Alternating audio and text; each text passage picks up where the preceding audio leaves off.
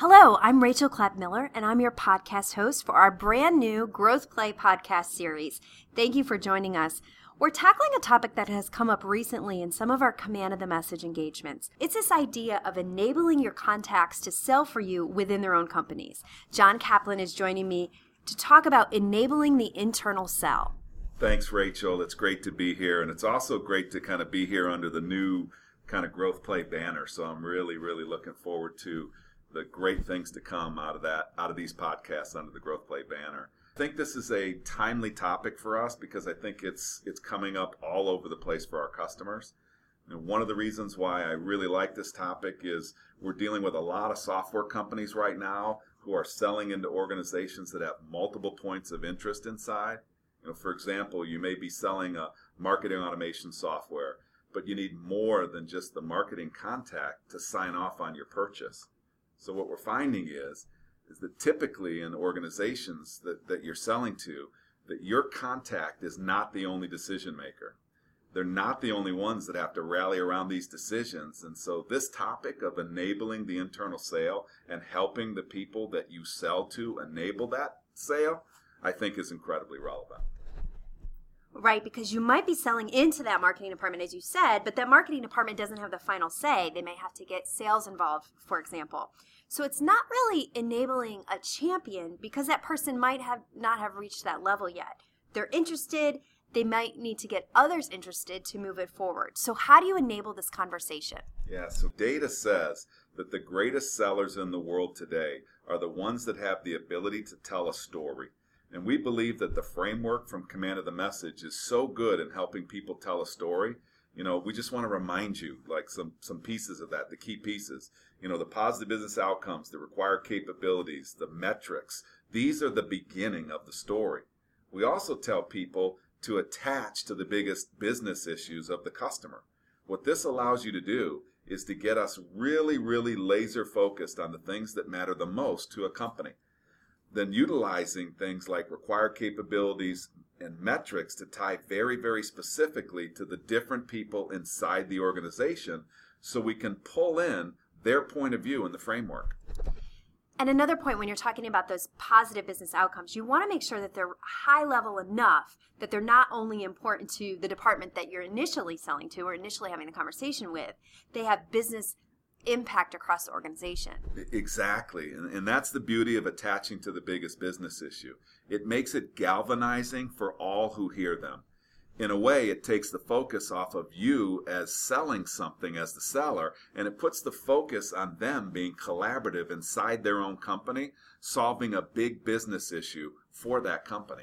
And after you have those elements, the required capabilities, the positive business outcomes, the metrics, that first part of that story, you want to make sure that you're enabling your chief contact to have that conversation and have that conversation in a way that helps your case. How do you do that, and what tips do you have for that? Yeah, I think that once you've created the story through positive business outcomes, required capabilities, and metrics, you naturally earn the right to finish the story with how you do it as the selling organization, how you do it better, and proof that you've done it before. Go back to other podcasts, like I think of the multiple decision maker podcast. That's a great topic to put in conjunction with this, which kind of focuses on how to help the customer internally. Help them identify others who need to hear and connect with the story. Your goal is to make it their story. The way that you do that is to encourage them to tell their story and tell it through the framework. Many times we have people tell us, hey, I just naturally do a recap with our slides. So I do a recap of the framework, the positive business outcomes, the required capabilities, and the metric. Here's how we do it. Here's how we do it differently or better. And here's where we've done it before. And many times customers will come to us and ask us to send them that slide or that recap so they can use it internally. That's a telltale sign that they're getting ready to go tell the story from their point of view to others who need to hear it. And I'm obviously a marketing buyer, and I would say the best people that I've ever worked with, the best salespeople I've ever worked with, have enabled me to sell internally. And I know there are a lot of people out there listening, a lot of you out there who sell marketing software. And I wanted to bring up one point that I think is important, and actually I think it's important for anybody that sells software. It came up in a workshop that I was in a couple weeks ago. This particular sales team was really trying to get away from doing demos too early. They show a lot of bells and whistles. They can get people excited about the product. If you do demos, you know this. But this particular company, they were doing them too early. They were doing them before they understood the business needs, so they were missing the mark. That's really important, but the other fallout, I think, especially in this type of situation, is that when you do a demo, you do it on a screen share, and you're selling to marketing. Marketing's going to love it, but they have no tools to use internally to have the conversation, especially if they need to get buy-in from another organization like the sales organization. You as a salesperson have shown a demo, and then the marketing contact has to explain it, recreate it with their words later in the meeting. We had a vendor the other day who was trying to show me a Salesforce integration for one of the software platforms that we use. She could have shown me the demo in a screen share, but instead she screen grabbed what the integration does, and then she sent me the PowerPoint slides. So on the surface, that might seem a little boring, and it might not have as many bells and whistles as if we had done the screen share demo.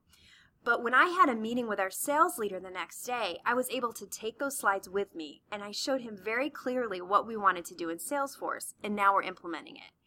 If she had done that on a demo, I would have never been able to do that.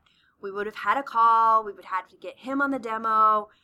It would have happened 3 months later when his calendar freed up. It never would have happened. I love that story, and I think it's so incredibly smart by the salesperson that you were working with, and it's a classic and great example of enabling the internal sale. I love it. So what do you think is the bottom line here when we're talking about this internal sale? Yeah, I think this bottom line is that you need to tell the story, not only in a way that resonates for the buyer, but help them emotionally connect to it by helping them make it their own story. When they make it their own story, they can go out and sell it to others. That's a great bottom line, John. Probably one of your best, if I do say so myself. Thank you for listening to this podcast. Be sure to subscribe to them, the new Growth Play podcast series on iTunes.